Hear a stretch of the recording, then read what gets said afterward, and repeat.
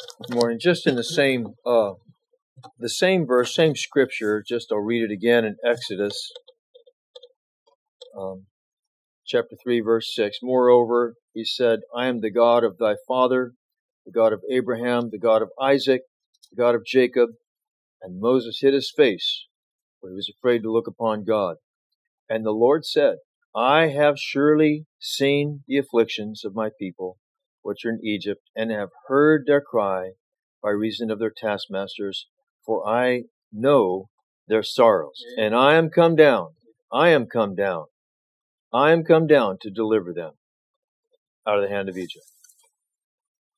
So, I had a dream last night. Of course, dreams are pretty weird. My dreams are pretty weird, at least. And I was with a friend, and we were like at some stand paying for a drink or something, and I had my wallet at least, but I was searching through my wallet because I knew it wasn't a lot of money, but it was just I knew I had the exact change. I kept fumbling through my wallet trying to find, these bills, and I pulled out like a 500 and a 100 bill, except that it was Monopoly money. And so I was laughing. I thought that was pretty funny. I was laughing, and I happened to notice that the lady at the stand was not laughing. Okay, the one I had to pay, she was not laughing. She did not find that amusing at all. So I finally paid her. But then I think it came to my mind thinking, there are so many people that think somehow that they can pay for their sin, and with good works, or prayers, or money, whatever it is, but it's not the appropriate currency. It doesn't work. Now that Monopoly money really is valuable if you're in a Monopoly game. But, when you're trying to pay a bill, it's not appropriate. It accounts for nothing. And turn with me to the other end of the Bible, Revelation chapter 1, quickly. So some folks maybe think that, I'm not that bad, and I really don't have that much sin to pay for.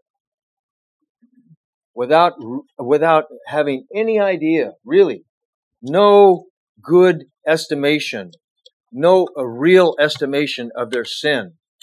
Even if someone was saved as a young person, when the Lord Jesus Christ died on the cross, He paid for all of our sin. Not just some of them, not just the ones before you were saved, but the ones that, then, and for the rest of your life.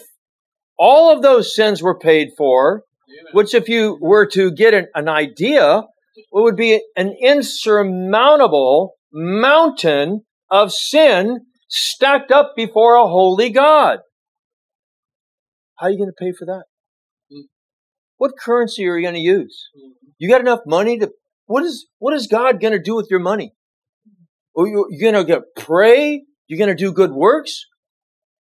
I mean, is any of that going to be any value when you have an almighty God with this pile of sin stacked up in front of Him? How are you going to pay? It's like the I was just thinking about this with the Egyptians, with the Israelites and their slaves. Can they buy their way out of slavery? Can they make enough bricks ever? Generation after generation after generation. Are they going to make enough? No, because they're slaves. That's why God stepped in. And so, in Revelation chapter 1, verse 5, and from Jesus Christ, who is the faithful witness and the first begotten of the dead, and the prince of the kings of the earth, unto Him that loved us and washed us from our sins in His own blood. Amen.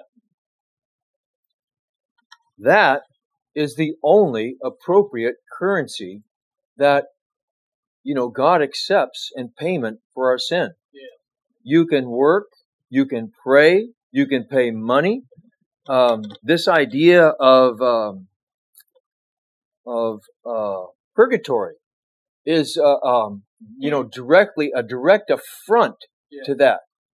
Because if you're not good enough for heaven, not quite clean enough for heaven, but you're not bad enough for hell, you go to a place called purgatory, imaginary place because it's not in the Bible and it's all made up. And so you go to purgatory, supposedly, that so many people, millions and millions and millions of people believe this.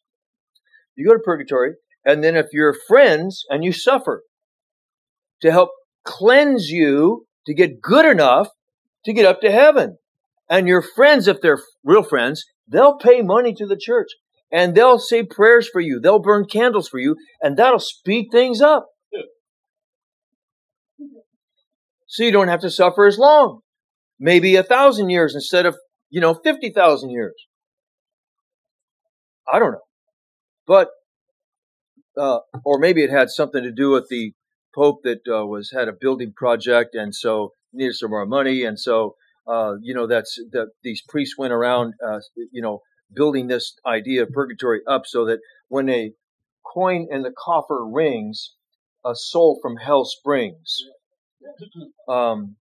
That's the English version of it, but that's really where this came from. But the idea that somehow we can pay, what are you going to pay with? What have you got to pay with? The Israelites couldn't buy their way out of slavery. The Lord came and intervened, and He not only showed Pharaoh His power, He showed the Israelites His power. 10 plagues, starting with the blood, the Nile turning to blood, and ending with blood being shed. The Passover lamb being shed, a picture of the Lord Jesus Christ and His blood being shed for us.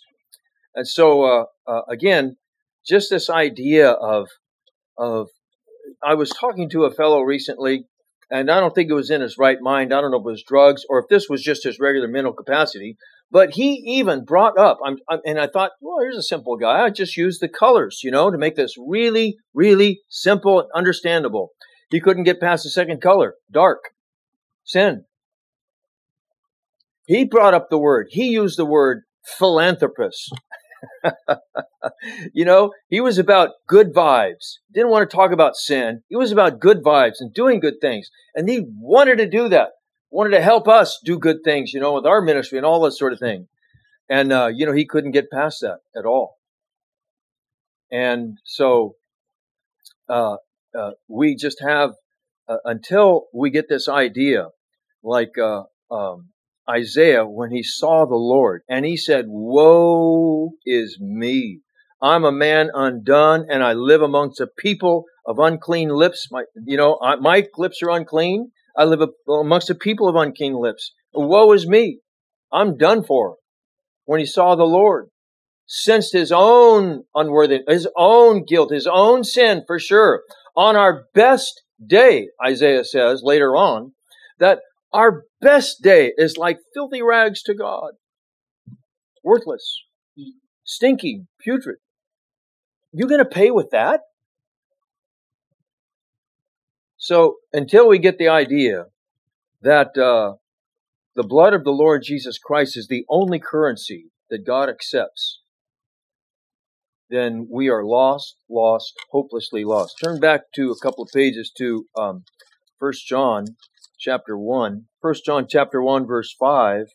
"This is then the message which we have heard of Him, and declare unto you, that God is light, and in Him there is no darkness at all." It's a great darkness verse. If we say that we have no sin, if we say that we know Him, I got fellowship. Thank you. If we have fellowship, it's like a hyphenated in my Bible. If we say that we have fellowship with Him and walk in darkness, we lie and do not the truth. But if we walk in the light, as He is in the light, we have fellowship with one. fellowship one with another, and the blood of Jesus Christ, his Son, cleanses us from all sin. And that is I think it's a perfect tense, which means keeps on cleansing us from our sin. The blood of Jesus Christ, his Son, it cleanses us and it keeps on cleansing us from our sin. Amen. This is the value of the blood of Jesus that nothing else compares to. Nothing else compares to. So, until we get a thought of that, the right perspective of that, so many people will be working, trying to somehow buy God's favor, earn their way into God's favor, earn their way into blessing. It's useless. It's not the appropriate. It is the wrong payment. It's not the appropriate currency. Yeah. You cannot pay for your sin. And so, just with that thought, once we know that our sins have been paid for, when the Lord finds us, that's the gospel. When the Lord finds us, we hear the gospel. When He finds us and we hear the gospel, and we trust Christ for our sins, they are gone in a moment. Gone, paid for. That payment that He did at the cross once and for all is immediately accounted to our account, put on our account, and the debt is gone. That is like the parable that the Lord told about the king that had a servant that owed him an insurmountable debt, and it would take him, if he had 10 lifetimes to pay it off, he could never pay it off. It was so big. He could never pay it off. So he begged the king forgiveness, and he forgave him. Just like that, he forgave him. That was the only way he was going to ever get out from under this debt. And that's the idea. We can never pay. If we lived 10 lives, we could never pay for our debts. Amen. So thank God for the blood of Jesus. Yeah. And when we realize that, it ought to open our eyes as to how blessed we are to know this great Savior and to be able to serve Him. And just as Brother Lance was saying, come to Him with all the other issues we have, since this debt thing that could never be paid, our sins, is all of a sudden gone. What about the rest of us? The rest of our lives, all the issues that we have then? Do you think that, since He's given His Son, won't He freely also give it with Him all things? Yeah. All things, peace, love, joy, peace. Wow. What a Savior, and what a salvation that we have, and so much to be thankful for every time we think about it, and dealing with other souls, and really with all the issues that we have, coming to Him for all of our needs. First of all, this massive insurmountable debt that we could never pay. Being thankful to God. Oh, what a Savior. Yes. Being thankful to God for what He's done for us and what He continues to do for us day by day. Keeps on cleansing us from our sin. And the issues that we face, although they may be difficult, the giants that we face, they're not hard for Him. I mean, He's already paid for our sin. How hard could it be, to deal with the issues that we have day by day for Him? Yes, for us hard, but for Him, not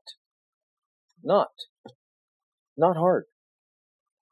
God help us to appreciate these things more and more as we go through our days and looking towards heaven and dealing with all the issues that we have, turning to Christ only, turning to God for the answers. Amen. Amen.